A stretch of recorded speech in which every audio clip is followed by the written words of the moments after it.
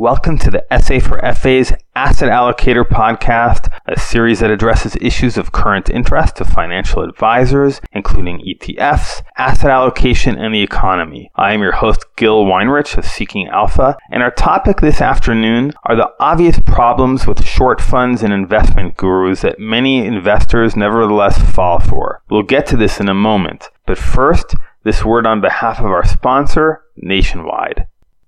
This podcast is brought to you by Nationwide, announcing a new index option for the Nationwide Peak Fixed Indexed Annuity, the Morgan Stanley 3D Index. This momentum-based index rebalances monthly, providing flexibility for a variety of market conditions. Learn more at nationwidefinancial.com/peak.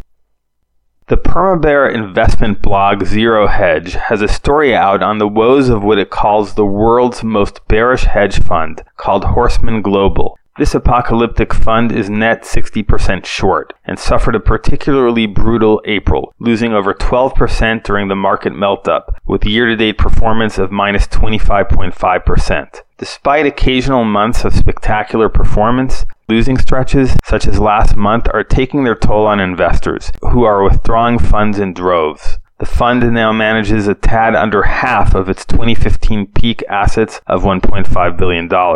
Zero Hedge notes that the fund is apt to look better after May, since the renewed U.S.-China trade war turned the market in Horseman's direction. Despite the fact that its portfolio manager Russell Clark presents an investment thesis of sorts, I think any investor with merely ordinary sophistication can understand why they should stay clear of this or similar funds. Let's look at this phenomenon outside of a market lens. Let's say you were walking on the beach and caught a glimmer of gold in the sand. You found a gold coin. You'd be very excited about your find. Now let's say you walked another few feet and saw another gold coin. That'd be really great news. As you continue your walk, you'd probably pay a tad bit more attention to the sand. If you found a third gold coin, you wouldn't think it was a coincidence. You'd think that a gold coin collector with a hole in his pocket was recently in the area or such like. The point is, one coin is a fluke. A trend of several in a row has got legs. And so it is in markets. Markets generally have momentum. As long as people have material needs, they will conduct business with the motivation to make a profit.